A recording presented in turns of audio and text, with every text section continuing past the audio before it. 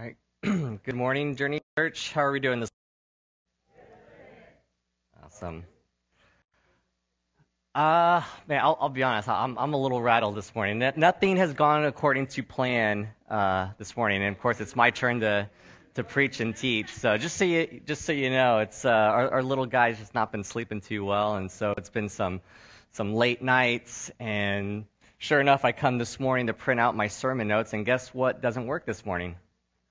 The printer, right? Of course it doesn't work. So not only am I just like flying blind this morning, I'm flying with like zero energy. So this is going to be a fantastic sermon, or the worst one you ever hear. So if you are new to Journey Church, I am Jimmy. I predominantly lead our youth. Oh, Kidmo.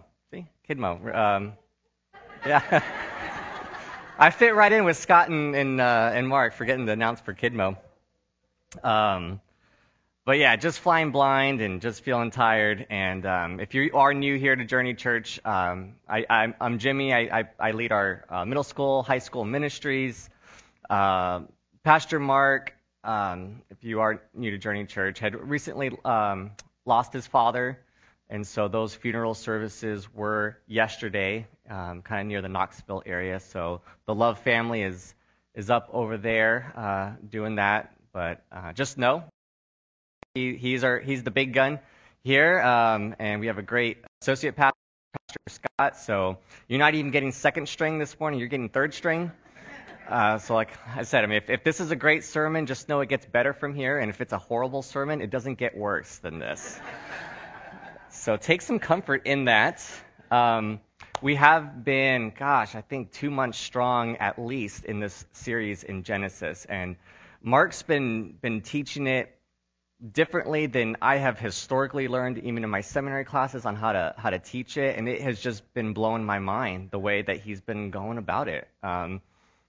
Just right in America, modern teaching, we do lecture style. Teaching is just transfer of information, but Mark has been showing us this kind of more Eastern way of just self-discovery, looking at chiasms, looking at midrashes, which are Hebrew commentary or like oral traditions that were passed on during that time. And I've been finding it super. It's just been really incredible. So I'm hoping to do a little bit of that way of teaching like Mark. But to kind of just bring everything together, because I think this might be the second to the last for the Genesis. Now for it. Sin is sin, and that we do see, but the chiasm that Mark showed us, does anyone remember what was the big question that God was asking? It is really all about where are you, and God is looking for you. God's always been looking for you. He's been looking for me, and our entire lives is spent reaching out for God as God has been reaching out for us. I love this saying that Don says all the time. Says God's always talking, we're just not always listening. And it's just like, where am I? Where am I that I'm not listening? There were a couple themes. I don't normally have my laptop up here. See, 4 themes that Mark was walking us through when it came to the life of Abraham. So these will sound familiar if you've been with us the last few weeks. Abraham was willing to love people more than himself, and we saw that in the way that he took Sarai in when no one else kind of would, and no one really had a good reason to accept someone who wasn't going to produce children, and Abraham still loved her and cared for her. When God invited him to follow, Abraham followed. Now, we did learn from an oral tradition that Abraham's life was also in danger, that Nimrod was definitely out to kill him for worshiping Yahweh instead of the false gods of the day. So did Abraham also need a rescue? 100%. And I love how Mark said it this way. If you're a Christian, chances are you are a Christian because of 2 things. One, God invited you to follow, and you said, yes, I'm going to follow. But you're also a Christian because you recognized you needed a rescue. And those 2 things is how we match up Jesus as 2 things. Lord, I follow you. Savior, I need you. That's how we wrap up Jesus. Abraham, he learned from his mistakes. And this is the beauty of Scripture. Did you realize that in the Bible, there's really only one hero in the Bible, and that's Jesus. There's only one good person in the entire Bible, and that's Jesus. Everyone else who's gone on to do these amazing, miraculous things, Noah, Moses, King David, the Apostle Paul, did these guys screw up? Hugely.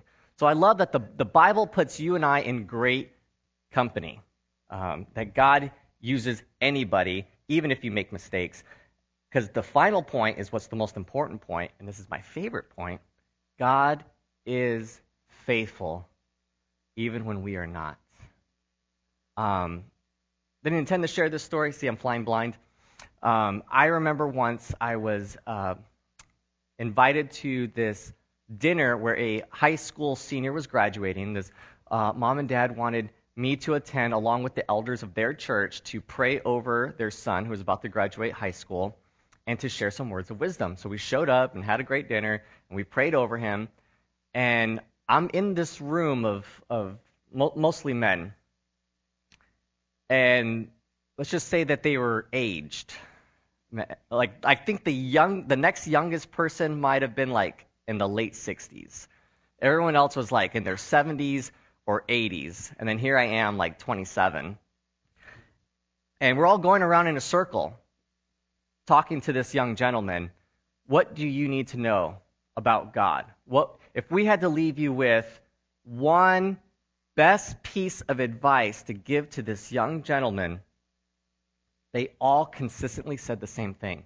All these old men said the exact same thing. They said, God is faithful. We need you to know God is faithful. You have to understand God is so faithful.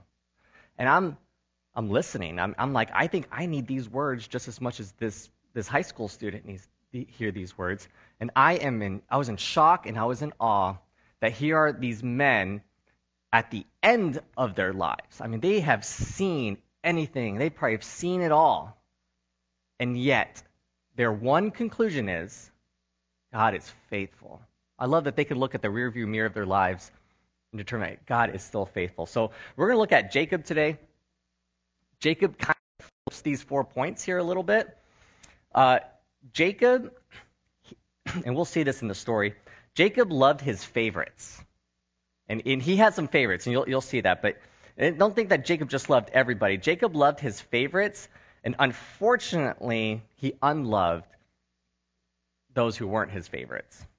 Jacob did not follow God by invitation, not all the time. He mostly followed God because he kept getting himself into a mess, and he needed a rescue. And that's just the way that God guided him, is he just made a mistake, and God pushed him in that direction. He made another mistake, and God had to save him again. So that's how Jacob's story kind of works. Jacob, he would not learn from his mistakes until the end of his life. So this is something that maybe Mark will touch on next week when we're talking about Joseph. But Jacob, he's deceitful. He's a liar. It's really hard in today's story to find a redeeming quality of Jacob, because the guy just keeps making some wrong decisions. He keeps playing favoritism. Even after his favorite wife, Rachel, dies, he just transfers that favoritism onto Joseph. And then even when Joseph presumably dies, he just passes on that favoritism on to Benjamin. So it's like the guy doesn't really ever learn until the end of his life. Which begs this one question for today. Because the patriarchs go Abraham, Isaac, Esau. No, they don't go Esau, they go Jacob. So it begs the question is, why Jacob? Some of the stuff that I've gotten to learn in the Bema podcast and Marty Solomon is in the Hebrew culture, right? And I'm sure some of you guys have already heard this and know this. Your firstborn carries the legacy.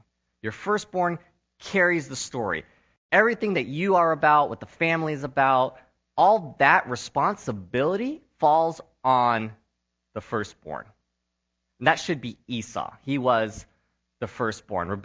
I didn't do this backstory real quick. Rebecca, the wife of Isaac, has twins, and while she's pregnant, she's feeling a little bit of turbulence, a little bit of conflict in here, and she asks God, she inquires of God, what's happening in here? And God says, surprise, it's twins. That's, I'm sure, is always a surprise. Anyone who's ever had twins, I'm sure that's got to be a shocker. And you're told it's not one but two. And then God tells her, these are two people groups. These are two nations in your belly, and they are going to be at conflict with one another. And then he says something really interesting. God says, the older will serve the younger, which is really not typical of the Hebrew culture. So God, Esau, and why is it Jacob? So we got to start with this one story that Jacob's famous for, and giving his brother stew in turn for his birthright. So there's going to be a lot of reading today. I think Mark has me covering 8 or 9 chapters. I'm not going to make you read all of that today, but there's going to be some reading today. So put on your seatbelt, put on your hard hat. Let's go here. Genesis 25. When Jacob had cooked stew, Esau came in from the field, and he was famished. Esau said to Jacob, please, let me have a swallow of that red stuff there, for I am famished. Therefore, his name is called Edom. But Jacob said, first, sell me your birthright. Esau said, behold, I am about to die, so what use is then a birthright to me? And Jacob said, first swear to me. So he swore to him, sold his birthright to Jacob. Then Jacob gave Esau birthright, and he ate and drank and rose and went on his way. Then thus Esau despised his birthright. So again, this is not credited to me. Marty Solomon really opened my eyes to this. The firstborn, they get a double portion. Now, a double portion of what exactly? Sure, a double portion of the estate, a double portion of the stuff. But you know what that also comes with is a double portion of the responsibility. And that responsibility, at that time, that was an honor. That was a privilege to carry on the family legacy, to be the one who's going to be the provider and the protector of everyone. The responsibility was something to be proud of. And sometimes in our culture, how has our mindset of responsibility changed a little bit? A lot. Just saying, I'm hesitant to get a pet. Why do you think I'm really hesitant to get a pet? Because it's a lot of responsibility, and I can barely keep a toddler alive. It's so much responsibility. I don't want a pet. It's too much work. It's responsibility. Now, Esau's not here to defend himself. I don't know what exactly Esau's thinking, but does it sound to you that Esau's birthright means a lot to him? No. It's stew. It's stew. There's some great stews, don't get me wrong. My wife makes a great, tortilla chicken soup. But I'm not about to just sell something that is incredibly valuable for stew. A hint, a picture to you and I that Esau did not think much of his birthright. He didn't think much about responsibility and what this meant for the family. And it gets worse. Esau does some other stuff. In Genesis 26, when Esau was 40 years old, he married Judith, the daughter of Beri the Hittite, and Basemath, the daughter of Elon the Hittite. And these would brought grief to Isaac and Rebekah. And then later on, in 28, and then Esau went to Ishmael. We know who that is. That would be Isaac's brother. Married, and besides the wives that Isaac already had, Mahathalath, the daughter of Ishmael, Abraham's son, sister of Nebaioth. Okay. So you might remember when Abraham was thinking about a bride for Isaac, you guys remember, did Abraham say, hey, Isaac, just marry within this foreign land? No. Isaac gave specific instructions to a servant, and that servant was to go and find a bride back in Abraham's country. Esau, what are you doing? You're not supposed to be marrying amongst these peoples, and does Esau care? He doesn't care. He just marries whoever he wants. Again, it just does not sound like Esau's compliant. It does not sound like Esau wants to follow the God story that's set by his grandfather Abraham, set by his father Isaac, and he says, no, I want to go a completely different direction. Could it be God sees that, God knows that, but here we have Jacob. Jacob, he wants it. I mean, Jacob, he wants the birthright. He wants the responsibility. He wants to carry the story. Ever since he was born, he's been grabbing at it. Tricks his brother Esau into the birthright, and then eventually he would steal. Oh, this isn't great. He would steal the blessing as well from his brother Esau. So it's one of those horrible things like, man, it's really hard to God, you must be really faced with a tough decision. You have Esau, you have one kid that doesn't want it, and then you have the other kid who wants it too bad that he's willing to steal for it. But I think this is it, though. I think God can work with the guy who wants it. He just needs help getting it right. I think God can correct the way we do things, but when it comes to heart motivation, I think you have it or you don't. I think you want God or you don't. But if you want God and you're just having trouble getting there, I think God is more than happy to work with you and partner with you. And I think that's what's awesome about Jacob. So God wants to use those who are passionate. Here's the big question for today is, do the results justify the methods? That's with Jacob. You know God chose Jacob. Jacob's meant to have the birthright. He's supposed to. God wants him to have the birthright. God wants him to have the blessing. Perfectly fine, right, that Jacob totally lied. Right? Lying's okay, as long as it's for a good cause, right? Right? I mean, that's the way it works, and that's obviously not the way it works. So do the results justify the methods? And the answer is a big no. Absolutely not. But here's the big idea. Can God still work with this? Absolutely. I think the redeeming quality in Jacob is that God is so faithful and yet so sovereign that his will cannot be thwarted, it cannot be stopped, it cannot be hindered, even when you and I make bad choices. And Jacob will make some bad choices, deceiving his father. I was going to read through that story, but that is a lot of reading that I will spare you from. But he makes a wrong decision. Sorry, here's my notes here. Oh wait, I did put it here. We'll read it. Genesis 27. This is what Esau had to say about the blessing being stolen.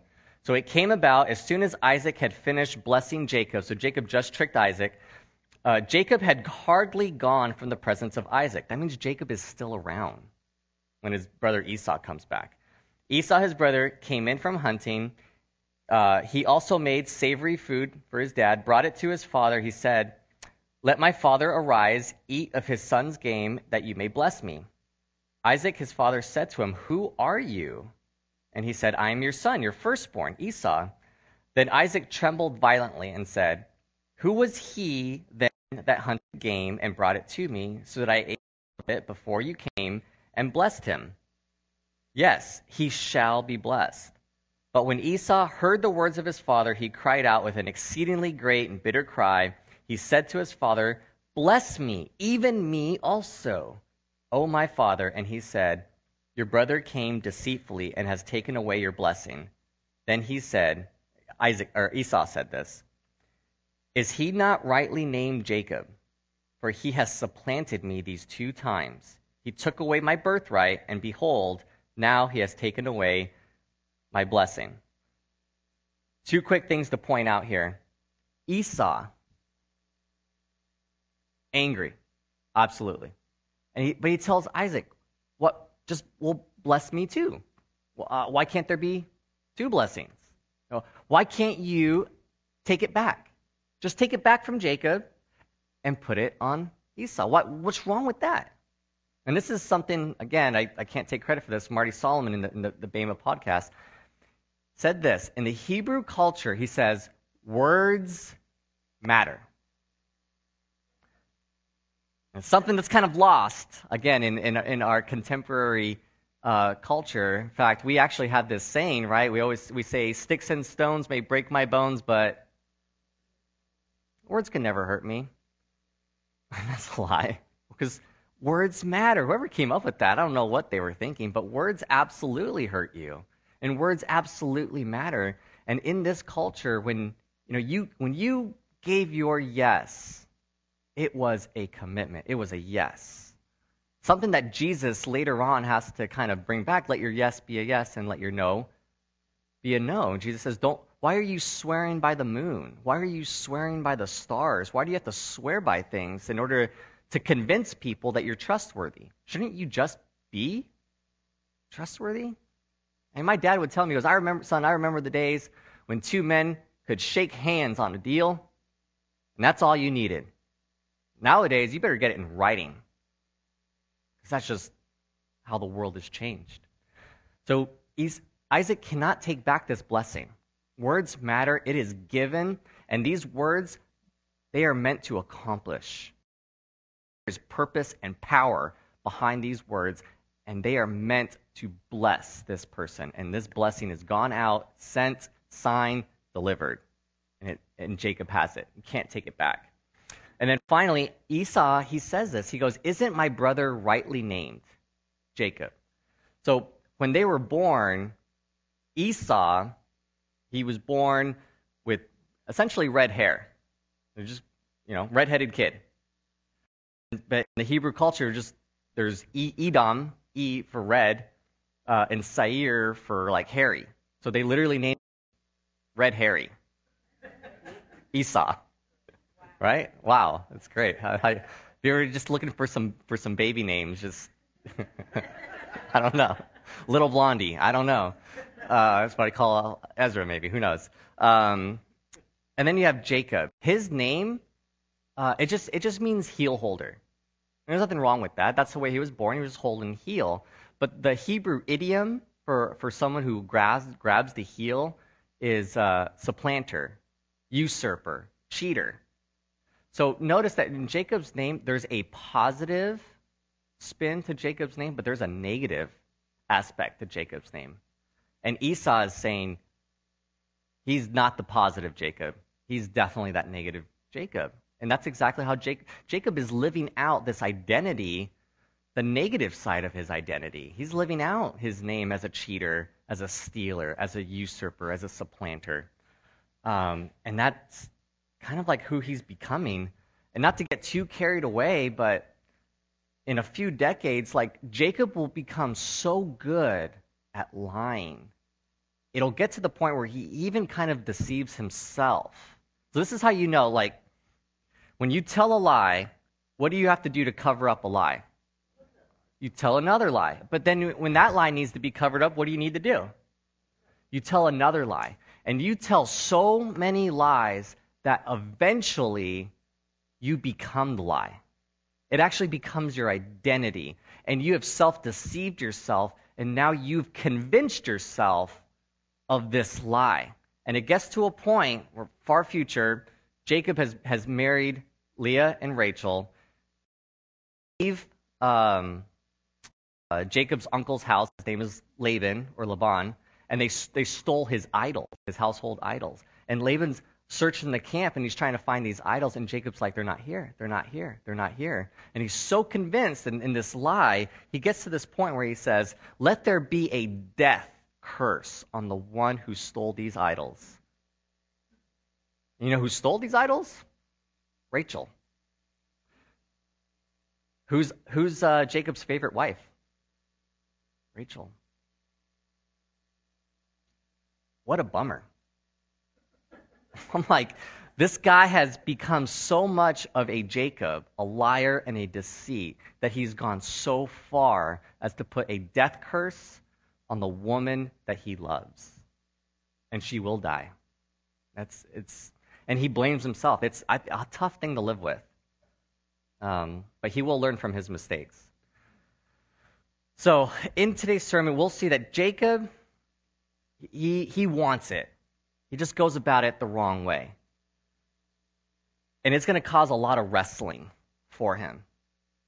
And this is where I really wanted to tie your story in with his story is you and I, we're wrestling. You heard me. This morning, I'm wrestling with a printer.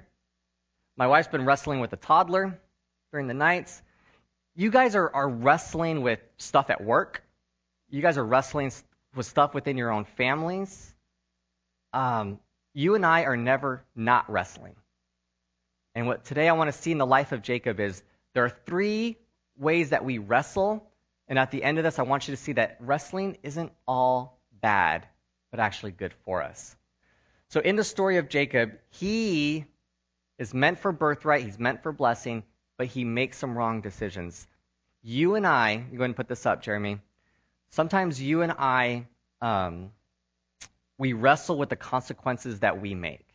You and I make some wrong choices, and you and I have to pay those consequences, but it's not without hope. So while Jacob is on the run for his life, because guess what? Esau wants to kill him. This is where God stops Jacob on the road. In Genesis 28, he says, "Behold, the Lord stood and said, I am the Lord, the God of your father Abraham, God of Isaac. The land on which you lie, I give it to you, to your descendants. Your descendants will also be like the dust of the earth, and you will spread out to the west and to the east, to the north and to the south. And in you and in your descendants shall all the families of the earth be blessed.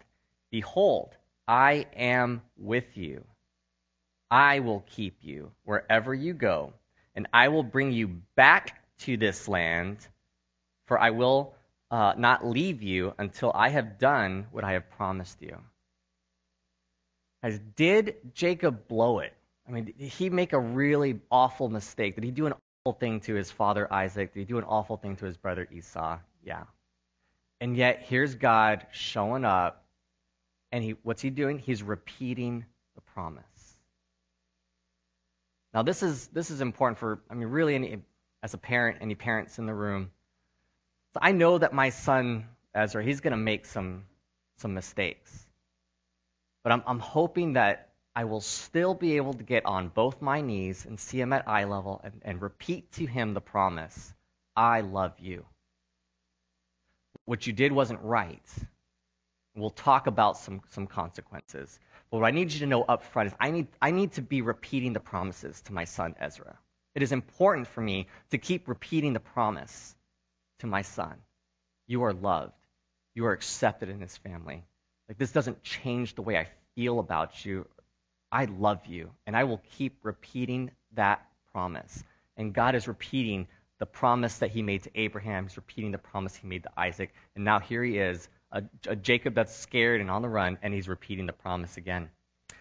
Jacob has a response to God, and this is really interesting. Genesis 28, look what Jacob says in response to this. Jacob made a vow, means Jacob made an oath, or he made a promise. But this is not just any kind of promise. This was called a conditional promise. Anything that starts with an if usually has a then. So he says, if God will be with me, and if he keep me on the journey that I take, and will give me food to eat, garments to wear, and if I return to my father's house in safety, then what? The Lord will be my God. Which kind of tells me something. It's a little bit telling, and maybe I'm just reading too deep into the text. Maybe Jacob's not all on Team God right now. Could be. I could be wrong in reading the text, but if this conditional statement is true, then that Jacob is putting God to the test. And he says, God, there are some things. If I see you fulfill these things, then you will have me. But as of right now, God, you do not have me. So keep this conditional promise, because it'll become important here at Genesis 32. So after 20 years, In 20 years, Jacob has worked, 14 years for his 2 wives and another 6 years for his uncle Laban. Laban would really cheat him, not just deceiving him into marrying Leah, but we actually know that when Jacob was working for him, he changed his salary 10 times. Can you imagine, like, hey, we need you to do this project, we'll pay you 10 grand for it, and you do the project and they just pay you $10 for it. I mean, just imagine, 20 years of just being cheated out by your employer, who's your family member too. So he's gone 20 years of just this awful, awful situation. It's time for him to come back. And let me see here. Abraham. God calls him back. So go ahead and put Genesis 32:9. Jacob said, "O God, my father Abraham, God of my father Isaac, O Lord, you said to me to return to the country, to your relatives, and I will prosper you." He says, listen to this, "I am unworthy of all the loving kindness and of all the faithfulness which you have shown to your servant. For with my staff only I crossed the Jordan, and now I've become 2 companies." So just kind of pause for a second. This is 20 years after he has made this conditional promise to God. And he said, "God, if you give me food to eat, give me clothes to wear, give me basic necessities, and let me come back to Esau, let me come back to my homeland in safety, then you will be my God." And here he is, 20 years later. He says, "When I was first here, I just had a stick. And now, 20 years later, I'm coming back, and I have two families." And God, at this point, has blessed him. You can call it four wives. I don't know. I don't know if that's a blessing, actually. But 4 wives, because they each came with a maidservant, and 11 sons. And he's acquired a lot of cattle. He's acquired a lot of wealth. He's coming back with more than just a stick. God is really taking good care of him. And his response is, "I am unworthy."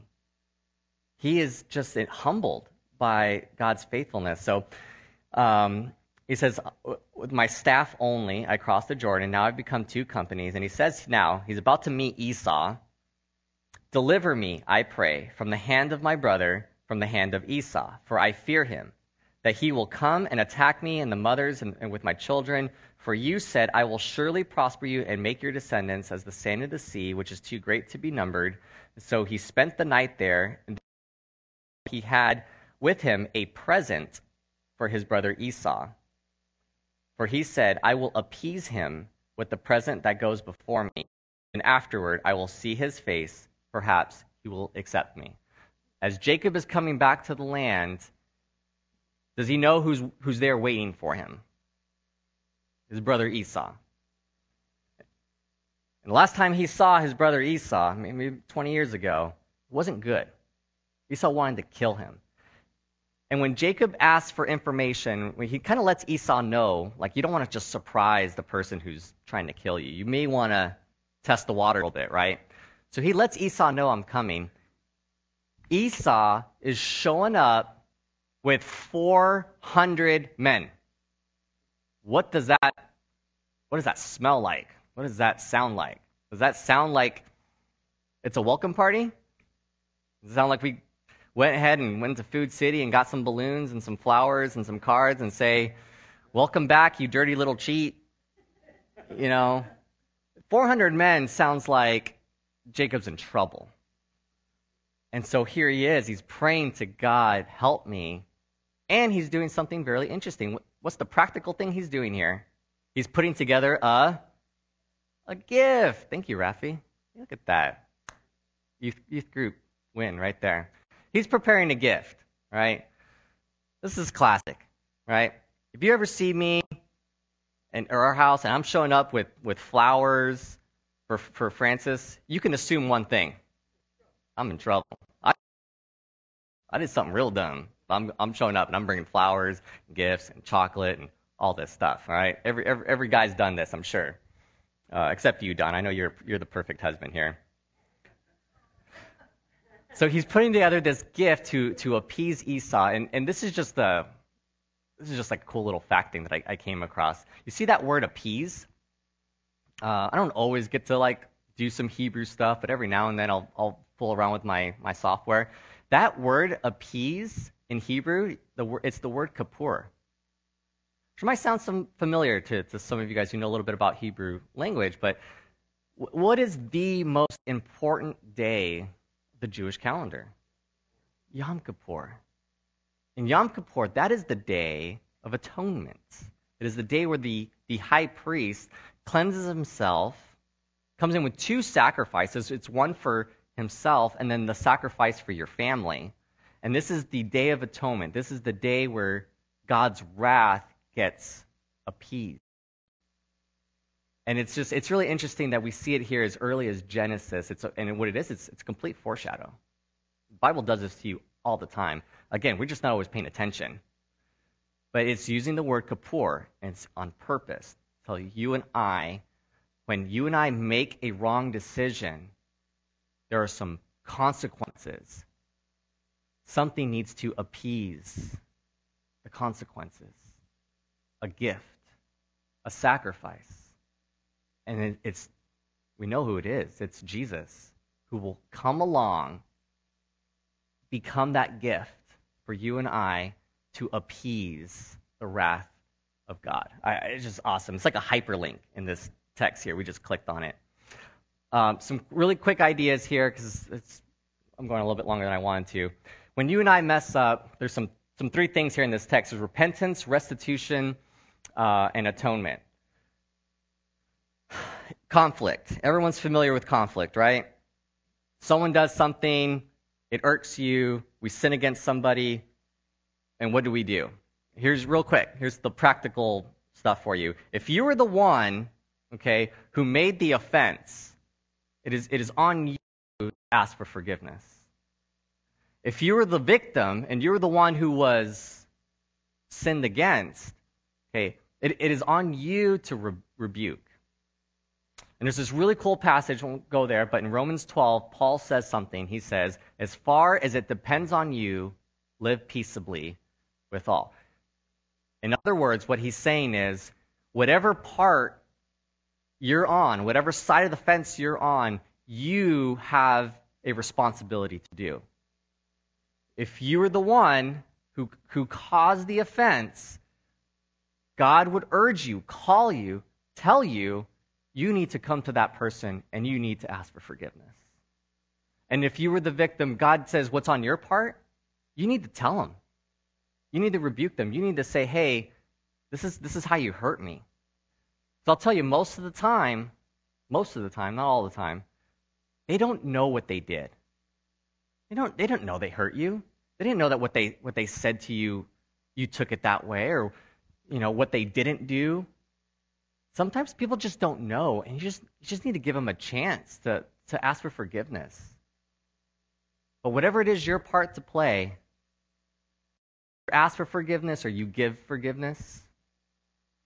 But here's the cool part in this text.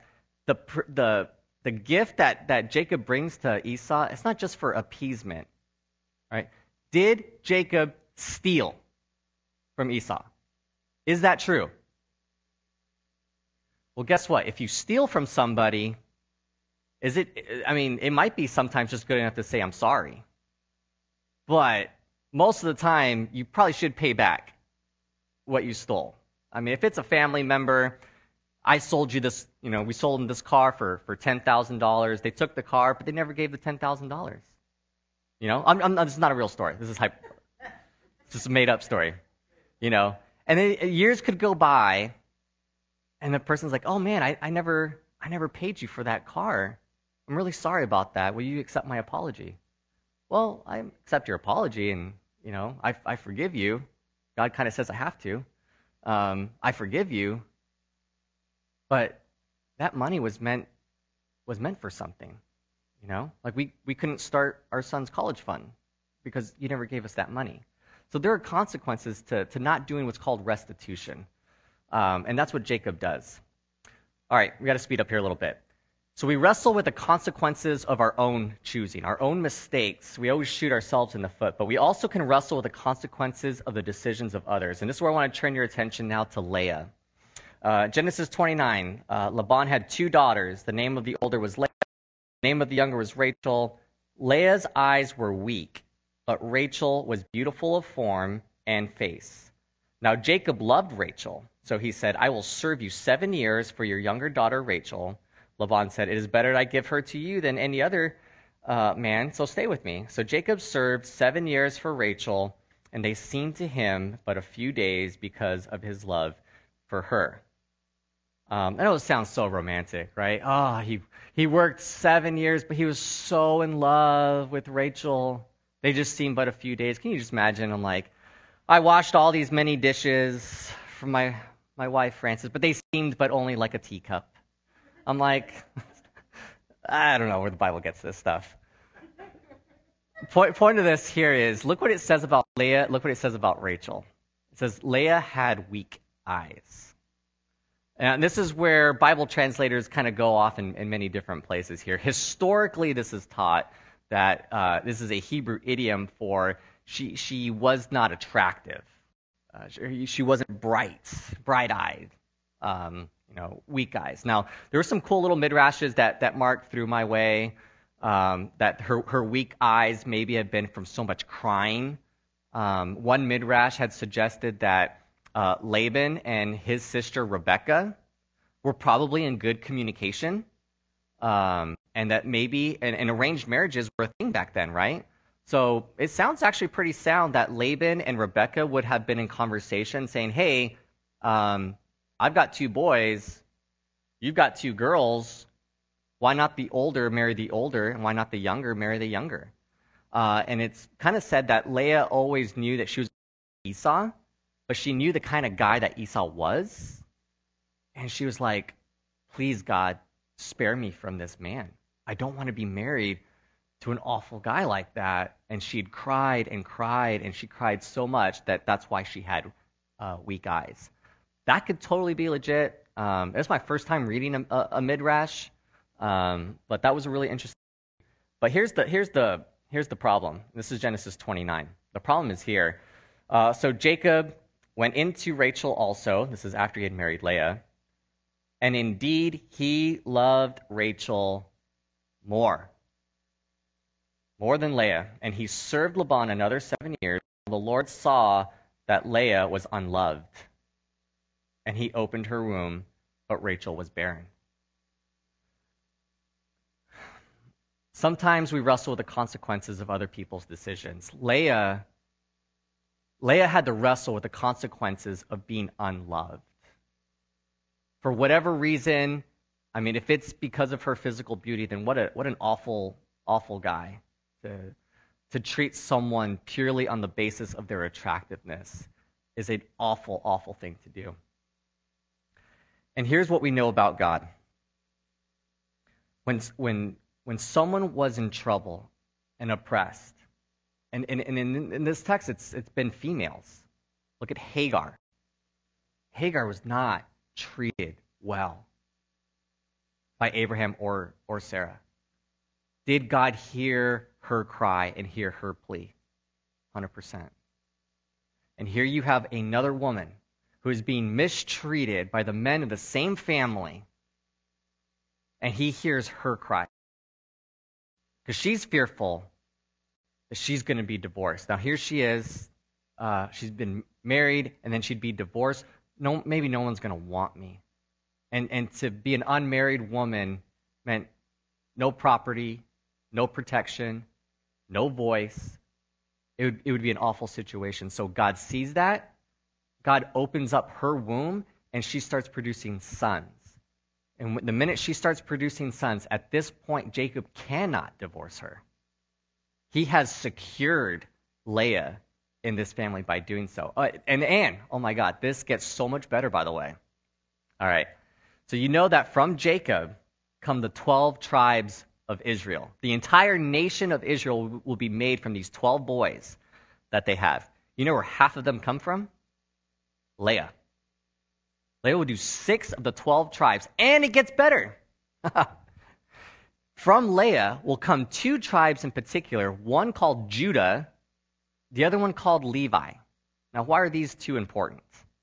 Judah is the royal line. It is royalty. This is where you get King David. And from King David, we get Jesus. So she is the queen, the capital Q, the first queen. And Levi is the high priesthood. The high priesthood. That came from the gal who was unloved, from the gal who was mistreated. What a God. What a God to bless her in that way. Now, eventually he would remember Rachel and open up her womb as well. Here's the last point. So we wrestle with the consequences of our own decisions. We wrestle with the consequences of other people's decisions. And sometimes we wrestle with the consequences of God's decisions. So there's a moment where Jacob is going to wrestle in the dark. God. Now let's just read the story here real quick. Genesis 32. Then Jacob was left alone. This is just before his encounter with Esau. A man wrestled with him until daybreak. When he saw that he had not prevailed against him, he touched the socket of his thigh. The socket of Jacob's thigh was dislocated while he wrestled him. Then he said, the angel, let me go, for dawn is breaking. But Jacob said, I will not let you go unless you bless me. So he said to him, what is your name? And he said, Jacob. He said, your name shall no longer be Jacob, but Israel, for you have striven with God and men and have prevailed. Then Jacob asked him and said, please tell me your name. But he said, why is it that you ask my name? And he blessed him there. So Jacob named the place Peniel, which he said, it means the face of God. For I have seen the face of God, and yet my life has been preserved. The sun rose upon him just as he crossed over Peniel, and he was limping on his thigh. Guys, there are sometimes, I don't need to spend much time telling you this, there are some things that come our way that have no rhyme or reason. There are things that happen to us, medical diagnosis, relationships falling apart, job loss, natural disaster. I mean, the list goes on and on. There are things that we had no part or play in, and yet this storm came into our lives anyway. Sometimes we are just wrestling with life. And just like this, it's wrestling in the dark. It's in the dark. You don't see it. You don't understand it. You don't have answers. We're just wrestling in the dark. And from what I know in this passage, and I have yet, let me just say this. I have yet to really face some troubling things in my life. God has, at this point, spared me from really hard wrestling moments. But when I imagine what it would be like for me to be dealing with something so incredibly difficult, I feel like I would be at a point where the only thing I would be able to do is just hang on. And that's what I see Jacob here doing. He's wrestling, and it's not like he's wrestling for a couple minutes. I mean, Evan, you're a wrestler. How tiring is wrestling? It gets pretty tiring pretty quickly. This is a Jacob who's wrestled 8 hours overnight. He's exhausted, but he won't let go of God. He won't let go because there's a blessing, which is a wild thing for me to say for someone who's really been kept away from some real wrestling matches. But when I sit in a room of 70-year-olds and 80-year-olds who have wrestled for decades and decades and decades, and they can sit there and tell this young high school student, God is faithful. That tells me that these men hung on for that blessing. Sometimes you and I, we are just wrestling with God, and we just got to hang on because he is still faithful. Big idea for today is wrestling produces resilience and character. You've heard Mark up here. He's told you there's a stream of Christianity. There's a stream of a gospel that tells you you'll prosper. There's a stream of Christianity that'll tell you that if you just Christ, your life will be perfect and you'll be spared from any more wrestling in your life. And well, number one, that's just practically not reality. That's not true. It's a lie. But secondly, wrestling is good for you and I. Very quick story. I knew of this parent back in California, and she had once told me as she was raising up her children, she did all the cooking for them. She did all their laundry. She folded their bed for them. She picked out their clothes for them. She took them to school.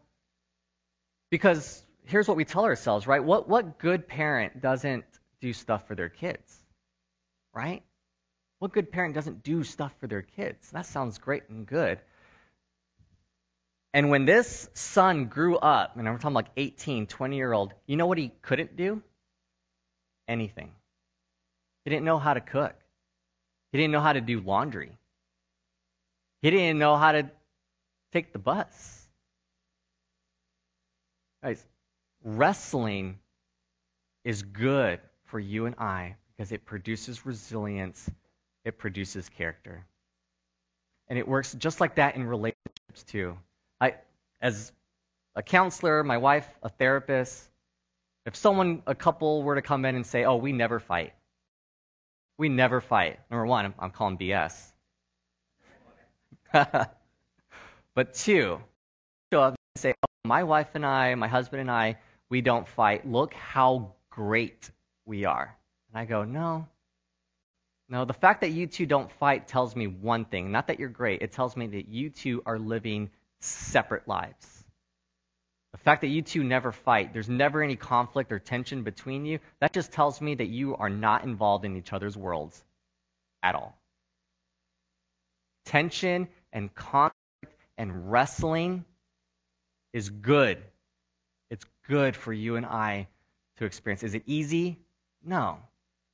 But all things worth having, they're worth it. Last analogy here. In 7 months, we're going to have a new baby.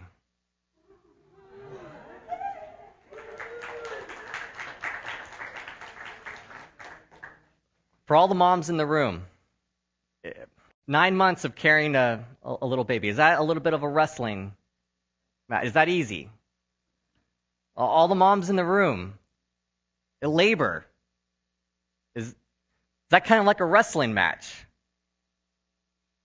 But when that child is born and that child is in your arms, do you tell yourself, was the wrestling worth it? The wrestling was worth it. Why Jacob over Esau? Jacob wants it. Jacob wants God. He needs some help, and he's going to wrestle his entire life, but God will be faithful. God will be faithful. The blessing will come. Hang on. Hang on. Because the wrestling is good for you and I, and it will be worth it in the end. Heavenly Father, pray for my brothers and sisters in this room. Lord, men and women who I know are wrestling. Or if there's few things in this life that I know, but one thing I know for sure is that the struggle is real. And everyone here is wrestling with someone or something in their life. And I want to encourage them through the life of Jacob. You did not abandon Jacob. You didn't give up on Jacob, no matter how many mistakes he made. You stayed faithful to, and I know that you will stay faithful to each one of us. Or if we just want it, we hang on to you, we grab onto you, and we refuse to let go of you, no matter how hard the wrestling gets, that you would bless us. So I please pray for my brothers and sisters, will you bless Bless them in their wrestling, that it produces in us resilience, it produces in us character. And it's in your name that we thank you, especially for your son Jesus, who provided the Kippur for all of us in this room. In Jesus' name we pray. Amen.